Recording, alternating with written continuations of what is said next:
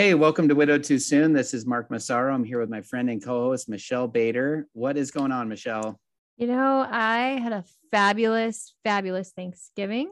Nice. I hosted and my friend, he came to visit. It was amazing. My friend in quotes, you can't see the quotes he's doing, but it's quotes.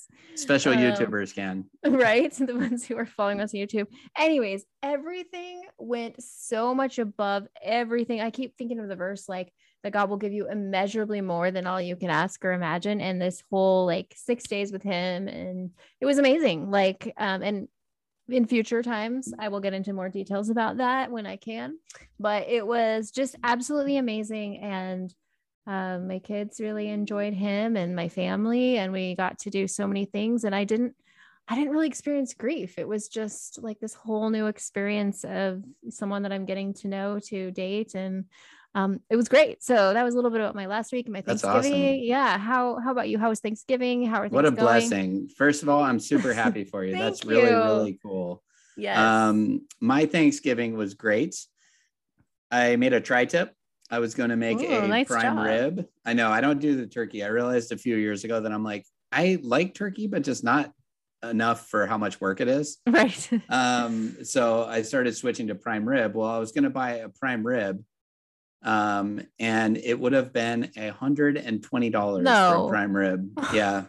So I was like, nope, we're doing tri-tip. So my brother came over and we cooked and we had a really good time together. It was awesome. Nice. So that's not much super interesting at the moment, but today we have a very special treat for you guys. Yes. We have a guest, Kate Sladek. Did I say that right? I always Sladek. Okay, yeah. Sladek. Okay, I always question myself after I say it if I haven't said it in a few minutes. So, right. How are you, Kate? I'm doing okay. Okay. We thank you for being here. Yeah, yes. Go ahead. Thank you for having me.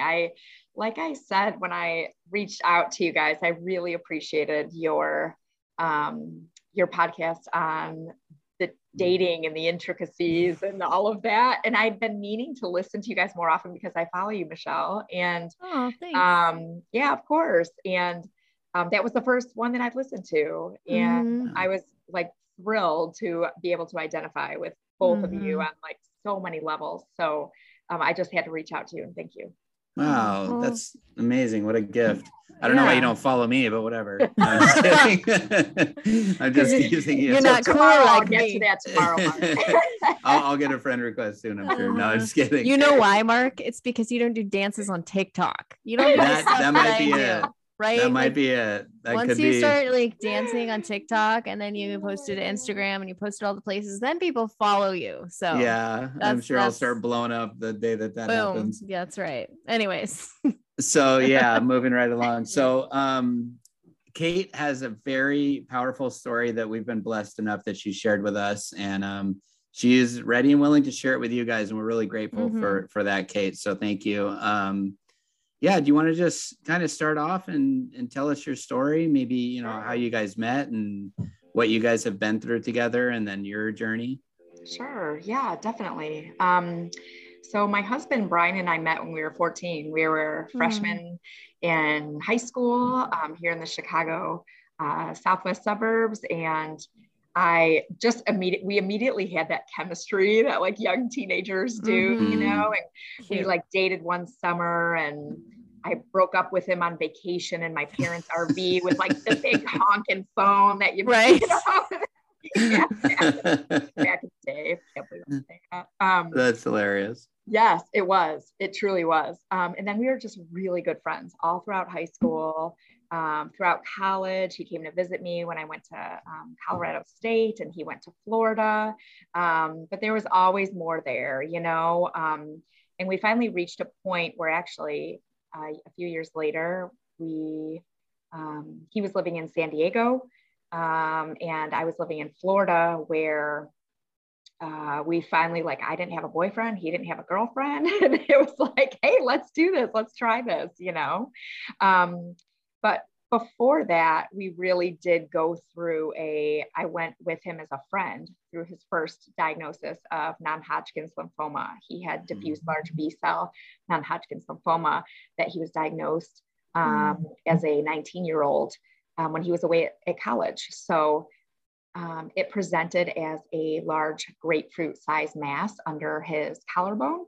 And one of his friends said, "Bud, let's go get this checked out. Come on." They were working out, very big into working out all the time. And so he did, and pretty much immediately came home to Chicago, in this medical hub that we live in.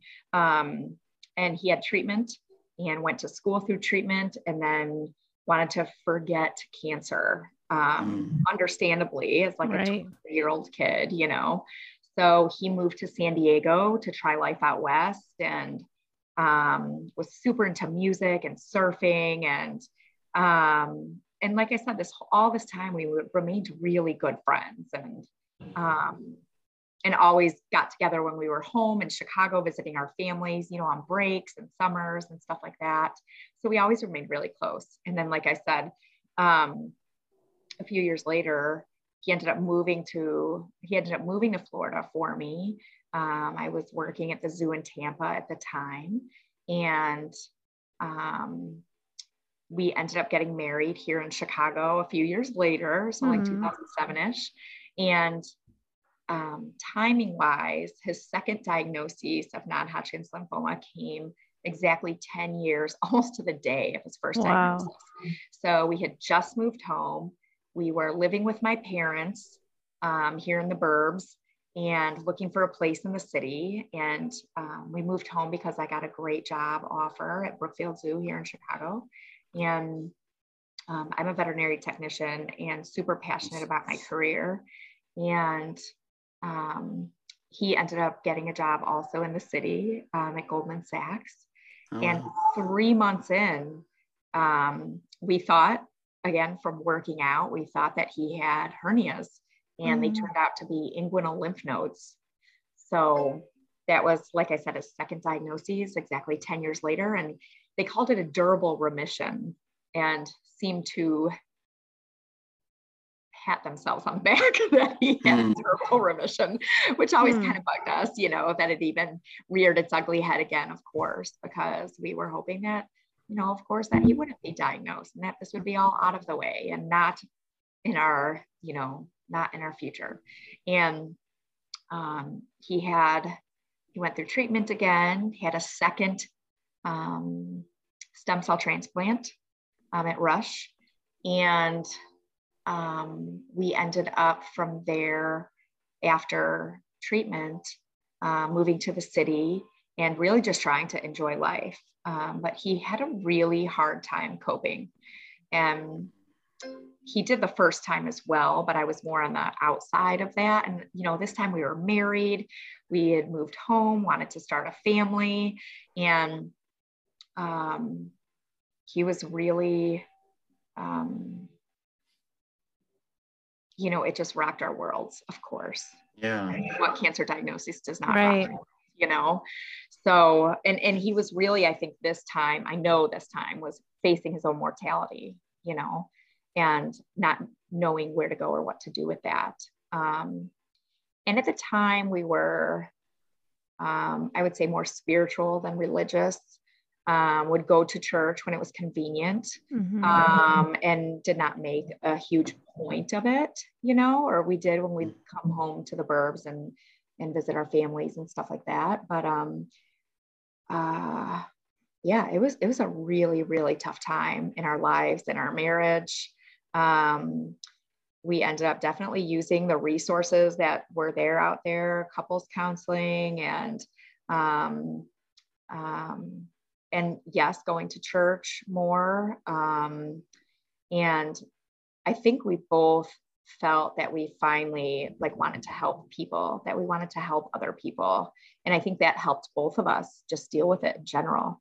So we definitely came out of it and felt like we came out on the other side. And he ended up running for the Man of the Year for the Leukemia Lymphoma Society. Yeah. And he'd always been big into like marathons and doing team and training and being involved, you know, in that aspect for the Leukemia Lymphoma Society. But when he ran for Man of the Year, it was a real grassroots campaign. We had no idea what we were getting into.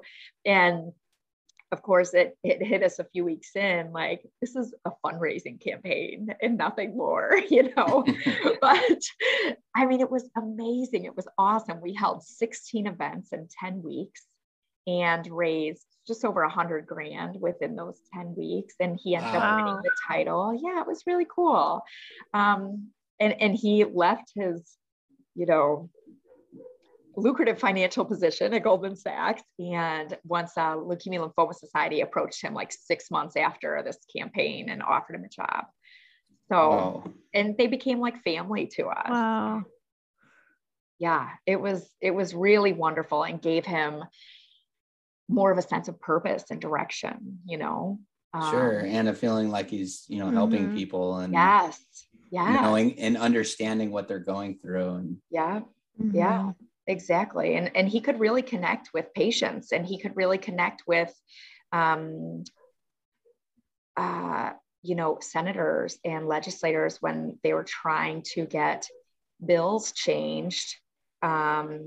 And this is a whole nother talk probably, but, you know, having to do with oral chemo parity and getting the medical institutions, but also insurance and hospitals to jump on the bandwagon with treating them similarly, not just IV chemotherapy being the more significant, but also oral chemo as well. And he was a powerhouse. He really was, because he had that. He was a patient advocate to his heart, you know, to his core, because it was in his heart. It was him, you know. So we became, like I said, really close with everyone at the Leukemia Lymphoma Society, both at the Chicago chapter and nationally. And I was thriving at my position at the zoo and just absolutely loved it. And we really wanted to have a family. And because of his 2 previous diagnoses and all of his treatment, that was really hard. That was, you know, proved to be impossible. Right. So we did go through IVF and eventually got pregnant over a year and a half or so. I did have a miscarriage in there, which was very discouraging and upsetting, and, you know, just the whole fact of having to start over the process. Sure, right? Not a cheap process either. No, not by any means, right? And that was another thing, going insurance from a large financial institution to a nonprofit is quite different. Oh yeah, our options. But, you know, we prayed about it like crazy, and we made it happen with, you know, love and support from, you know, our parents and our community and friends. And it's just something that we got through, you know, and ended up with these beautiful twins. We had a boy and a girl in February of 2014, Avery and Vivian. And talk about a godsend, you know. I don't have to tell you guys that. Yeah, I'm just curious, February what? February 20th. Oh, okay. My daughter's is February 11th. Oh, cool. Yeah. Yes, close. Yeah, they just, I feel like we never, at the time, you know, you're exhausted, right? Yeah. You're like, holy cow, twins. And they prompted us to then, you know, we were in our 3 flat in the city we lasted about a year before moving to the suburbs and like wanting grass and not having to, you know, go up and down stairwells with 2 car seats and all that stuff, you know. But it was, we moved out to the suburbs in 2016. And within months, he was diagnosed with his 3rd bout of non-Hodgkin's lymphoma. Wow. So this time the presentation was quite different, but we both were on like heightened awareness. I mean, we just knew something was so very wrong. He was having these, not like pain. Well, he did have these very painful bouts, but it wasn't consistent. It was just intermittent, like every 3 or 4 weeks, but it would just overtake his body. Like if he was driving, he would like veer off the road type thing. Oh, wow. And be like sweating and could barely talk. It was like so painful, hit him so hard. And we had to talk about patient advocates. We had to really push because, he had endoscopies, he had colonoscopies. They never found anything. And I actually had a GI specialist laugh in my face when I insisted about the potential for like him having a, recurrence. And he said, I'm telling you that, his scans are clear. Like he looks great. This, yada, yada. Mm-hmm. And we got to the point where we insisted on a PET scan, and his peritoneum just lit up like a Christmas tree. His entire peritoneum, the bag basically that holds all the organs of the abdomen, was just caked with cancer. So, at the time our babies were 2.5, just barely, 2.5. And like I said, we just moved into a nice, beautiful home in the suburbs. And, we had these wonderful jobs that we were really passionate about. And we're like, oh my God, here we go again. You've got to be kidding. So, he went through treatment again, had a 3rd stem cell transplant. And, that was really hard on both of us. Talk about facing his own mortality. I mean, at this point, he was like, just give me a few years with my babies, Gosh, that's sad. Oh my gosh. And then looking back, like at his journals,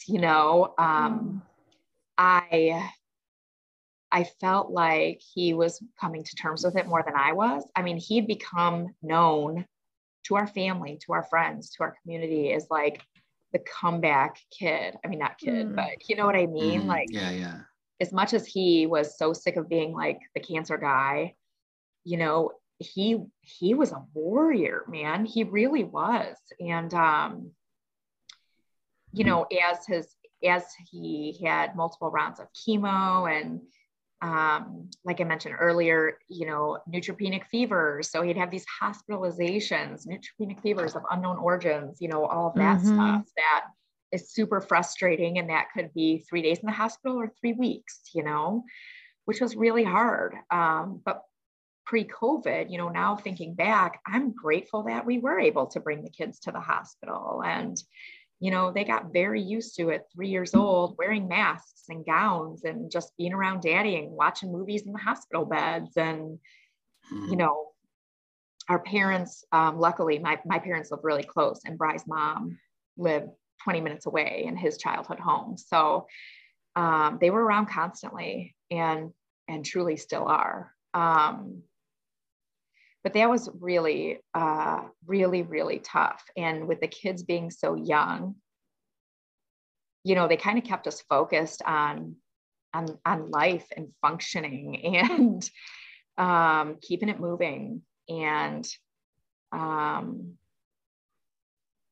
it really was just a really difficult time, just the in and out of the hospital. And then he ended up getting graft versus host disease, which affected his lungs, his GI tract, his eyesight. Wow. So like all these little things that could just make it a little more hellish for him, and man, he never complained. Wow. I mean, he truly didn't. Like he would have these like instances where he'd be super quiet or needing alone time. He was definitely an introvert. He was definitely a private person. I'm definitely more of an extrovert, and kind of like what you see is what you get. My heart's on my sleeve. And, but we complemented each other well. I like to think. Yeah. But it was a really rough few years. And exactly 1 year out of his 3rd stem cell transplant. So the first 2 were his own cells because they were considered healthy cells. and there was no evidence of cancer, of course. And so those were autologous stem cell transplants. The third one was 28-year-old nursing student from Germany. Wow. And everything looked amazing, like I said, until just about like that 1 year mark, when he was diagnosed with his fourth blood cancer called myelodysplastic syndrome, which is a precursor to AML, or acute myeloid leukemia, which there is no cure for. You know, they say like, you're lucky if you have 5 years. And he really didn't even get that. They were kind of able to hold it at bay, and then it'd be like time to start chemo again, and then hold it at bay and like lay off chemo and then start chemo again. And he would always say, I almost wish I could just be in chemo all the time, because you're not worrying, you know, because you have this medical plan of action, right? And you're doing everything you can towards it. And when he wasn't in chemo, it's like, that's when the thoughts crept in, you know, and the worry and the concern and, you know, yeah, the hands-off approach wasn't always great mentally, or the watch and wait, I guess, which I understand. I understood at the time, you know, but we were just thrilled that he didn't have to be in chemo. Right.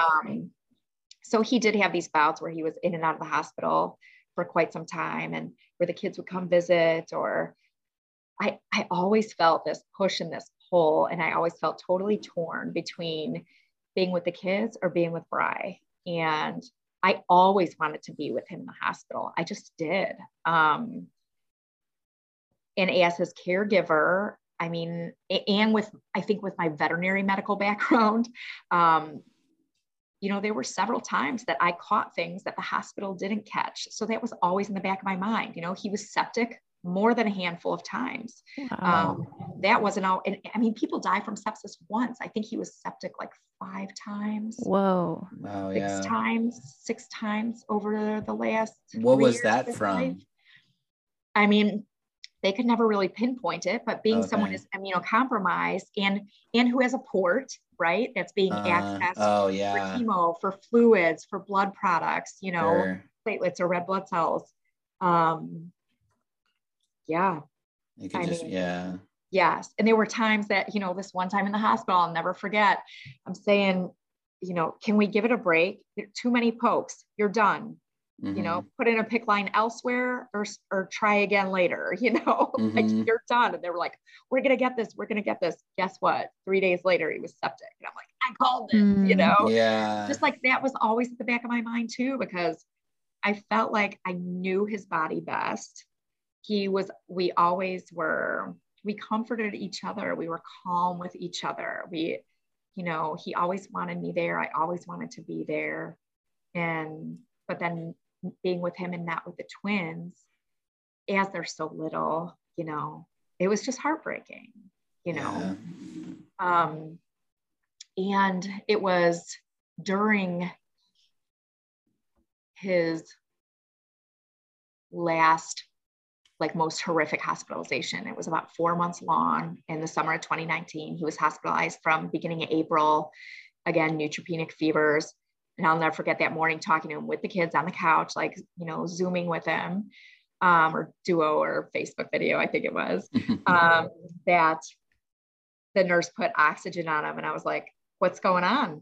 Like, you're set to come home like tomorrow, you know? And he was like, yeah, I'm just having some issues. I'll call you back. And I just knew, because he didn't want to say it in front of the kids, I knew he was struggling to breathe, which was not commonplace at all. You know, I could just tell by his mannerisms and demeanor. Anyway, that was the start of this really long, absolutely horrific hospitalization. So he was in and out of ICU. His kidneys failed because they couldn't, they threw like everything in the kitchen sink at him, antibiotics wise, because he was septic. He did have pneumonia, and so his kidneys failed. So then he's on constant rate dialysis. And then, at that point, he wasn't septic, it was pneumonia. Anyway, you know, getting my order of happenings mixed up. Yeah, we know how that goes. Yes. I know, right? So yeah, summer 2019, he became septic after that. So he also had to be put on a vent and to breathe for him, you know, life support, basically, to give his body a rest from the pneumonia, and to breathe for him because he was just constantly fighting to breathe. And he was so physically strong that they had to put him on paralytics. They had to paralyze him on top of sedating him because his body was so strong. He was trying to fight the vent. So this was like for days. It wasn't just like, oh, a few hours. This was for days, you know? So to read some of his accounts about that too, about the paralytics and what that was like to go through and to truly be aware, but then also to be, what's the word I'm looking for? Like just in and out of consciousness, you know? And paranoid and, you know, being able to see and not communicate, see and hear and not communicate, you know, it was really shocking, our conversations after this. And I'm glad we were able to have those conversations. But so, like I said, he was on and off the vent a few times. I mean, people came to say goodbye to him. His med teams came to say goodbye to him.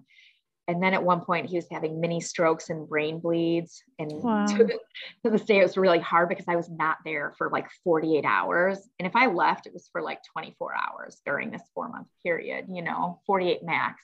And I was not there for this 48 hours. And this was when he really started to go downhill cognitively and nobody picked it up. And I'm like, if I were there, you know, I would have known, but of course, you know, hindsight, right? And like, that's what we tell ourselves as like caregivers, that we know, you know, that we know them best. And that was by the way, I wanted to tell you real quick that I love that you're saying caregiver, because I know my mother-in-law who listens to this, you know, she lost her daughter. She would always correct me if I said caretaker. She's like, what are you taking? I never thought of that. You're a caregiver. And I was like, oh, okay. So it was kind of an inside. And caretaking is a different industry. Oh, is it really? Oh, I didn't know that. Okay. I don't know either. Yeah. I just thought it was the same thing for the same word. And I'm sorry to interrupt. I just that's okay. That's okay. That. Yeah, no, it's definitely caregiver. Yeah. Yes. Yeah. So you know, a lot of us out there like knows how that feels, and to be pulled into a million different directions and have different opinions of family and parents and the medical professionals themselves, and having to go with like what your gut is telling you. And I know that he really wanted to dive more into integrative medicine and did not get that chance. But on top, he ended up actually bouncing back once again, this like heroic comeback from these like brain bleeds and mini strokes. Well, then we found out that when he was septic, the bacterial vegetations settled on the valves of his heart. So then he had to have this very controversial open heart surgery to either replace or clean off his valves. And of course he was weak. I mean, not quite frail, but like borderline. Nobody knew if his body would be able to handle it. And I'm going, you've got to be kidding. The only system that has not been affected is his liver, like throughout all of this. Wow. You know? So that too was really difficult to get the med teams. You know, you have the cardiology unit, you have infectious disease, you have hematology oncology, you have the ICU team, the hospitalists, you know, you have minimum. Oh, and then you have pulmonology, right? So there's just 5 teams that I'm naming off the top of my head that each have their hand in the pot, that each have their own, you know, opinions on what should be said and done. And I was insistent. I got with their patient care service coordinators, and I was absolutely insistent on getting all of these people in the same room. You know, I don't care. A lot of the, I won't say God complex, but like, you know, a lot of surgeons and well-known infamous doctors do have a God complex.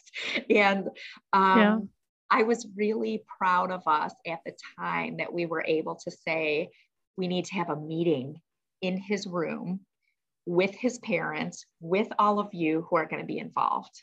like this is his life. So y'all need to be involved. And that was something that I later was told, holy cow, good job for standing your ground. That's never happened. Like that's never happened that, these like certain whatever. So it turned out the surgery was an absolute success. The surgeon, who was world known, said it was like I was standing on my head doing this surgery. It was like a 6-hour, 7-hour surgery. Wow. Because of the radiation that when he was 19, that he had to decrease the size of that mass under his clavicle, had like rotated his heart and lifted his lung, his hemidiaphragm. So anyway, I'm getting too technical maybe, but it's just, he's always incredible. been our miracle man, he just always was our miracle man. He really was. He came through it all. And we just wanted him to get to the point where he can eat and swallow again, because of course that's an issue, being intubated, being on life support, that when you're coming out, you can't just eat, right? You can't just drink. So that was a really big battle. And I feel like that was one of the hardest things for him mentally to try and come through. I know it was. And we had to get him at that point so that he could go to rehab, physical rehab. So he ended up doing that. He did get to rehab, got pneumonia again, had to go back in the hospital. And this is like 1 week in rehab. And then our goal was to get him to Shirley Ryan Ability Lab, which is one of the best in the country. It's like number 1 or number 2 here in Chicago, part of Northwestern, sort of. And we ended up getting him there. He was 3 weeks in rehab with only like 1 blood transfusion, was walking without oxygen. I mean, again, our miracle man, right? Like this was amazing. His progress was amazing. Well, so the day before he's supposed to come home, we noticed like a black spot on his arm. I noticed that it was a spot that was getting bigger. And, again, hindsight's 2020, right? I should have known immediately that it was fungal. And I mean, it only took another 24 hours to figure that out, but it turned out that he had this fungal infection in an old IV infiltrate wound, so just an old IV spot where there was an IV catheter. And it just showed up, literally just showed up like within 24 hours. And it turned out to be mucormycosis, which affects people like him to a T. Young males, immunocompromised, blood cancer. I mean, it was like, he had like 9 of the 10 things that like people who suffer and eventually die from this. Well, he did not die from it, but he did have to be hospitalized again and had major surgery on his arm. And I remember us, sitting in ICU saying, do you have this surgery? Like, you might not be able to play the guitar again. You might not be able to write again. He loved writing. He loved journaling. He loved writing music. He loved playing the guitar. Like that, those were his happy places, and that was a big consideration when we were thinking about him having this surgery. Decided to have it, ended up not affecting his hands or his arms, but it was like it was decent. And then he was released to come home. Well, he was quite frail, because after being at Shirley Ryan Ability Lab for 3 weeks and gaining all of this, like he came so far, like I said, walking without oxygen, walking without assistance, without a walker, without a cane, without anything. And then to be put back in the hospital for 2 weeks, it really set him back. And, but he was able to come home. I'll never forget it, on July 29th.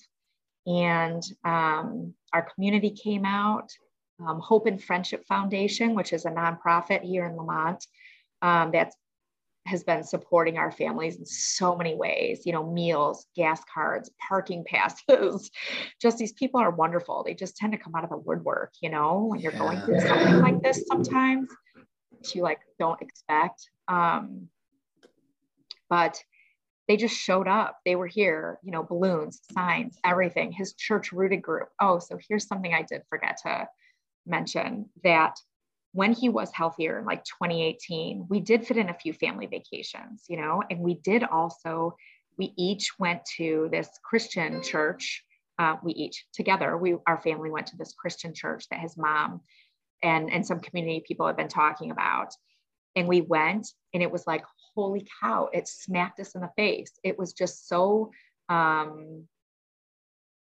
non-traditional and very like present day and very applicable to like many walks of life, and or not just walks of life, but circumstances in life and situations. And it gave us hope.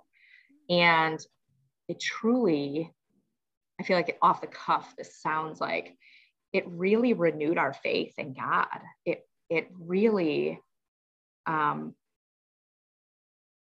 of rerouted us and got us together, like praying together at night again, together, you know, and we'd always prayed with the kids. We always said grace every meal, you know, stuff like that. But it brought us, it was an even like deeper, intimate relationship, you know, and not just me as wife, mom, nurse, you know, it was really a partnership in faith.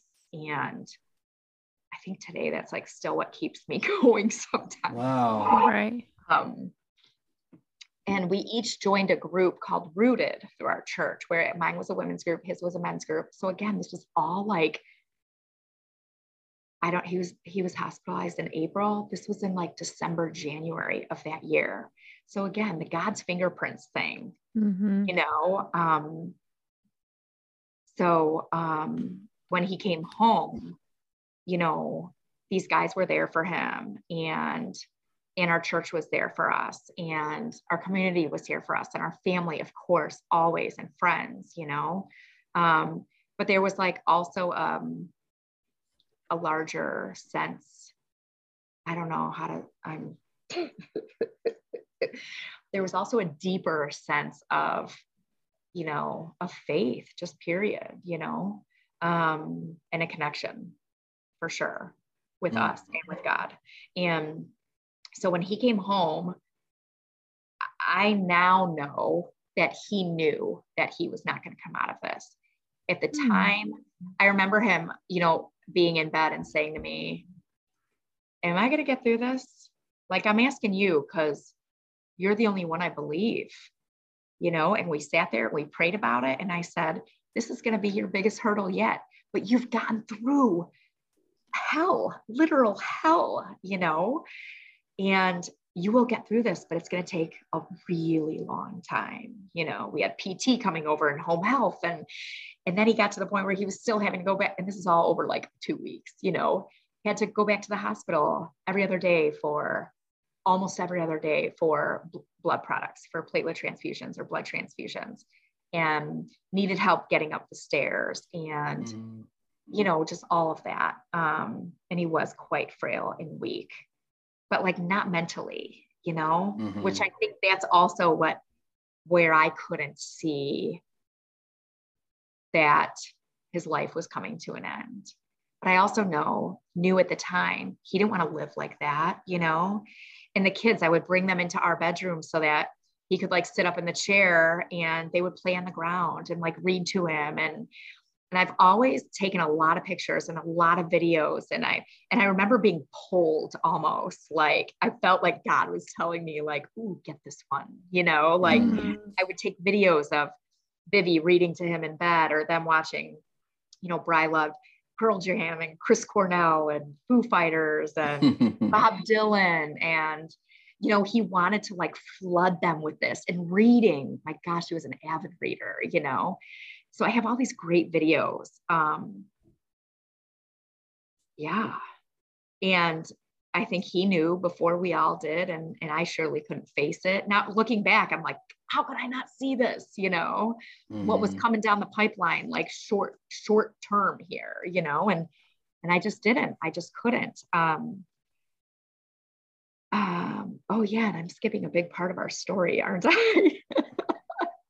That's okay. I know you guys know this. So halfway during this hospitalization, I got really sick, just a virus. So I knew I couldn't be at the hospital. And so I was home for like 10 days.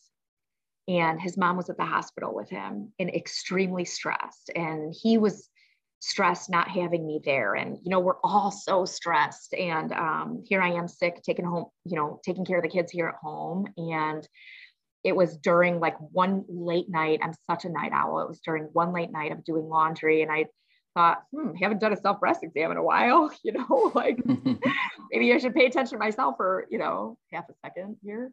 And I felt something different and was like, you know what? I'm going to go, and I knew it was a virus, but I was like, I'm going to go get some antibiotics for the heck of it, and I'll have her check this out too. And my PA wrote me like, she knew my schedule, knew I was trying my hardest to get back to the hospital, was like, here for mammogram, ultrasound, and fine needle aspirate, basically biopsy, just here, you can have get all these orders and let's get this looked into before you get back into the hospital, and I did. And I knew. So tune in next week if you want to hear the conclusion of Kate's amazing inspirational story. Thanks so much for joining us this week. We really appreciate all that you do in being our listeners. If you would like to be a guest on the podcast, please reach out to us at widowedtoosoonm@gmail.com. You can also reach out to us on Instagram, widowedtoosoon_.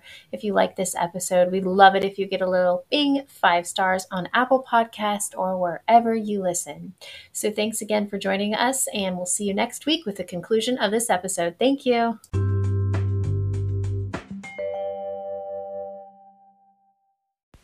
Welcome to Widow Too Soon. This is one of your hosts, Michelle Bader.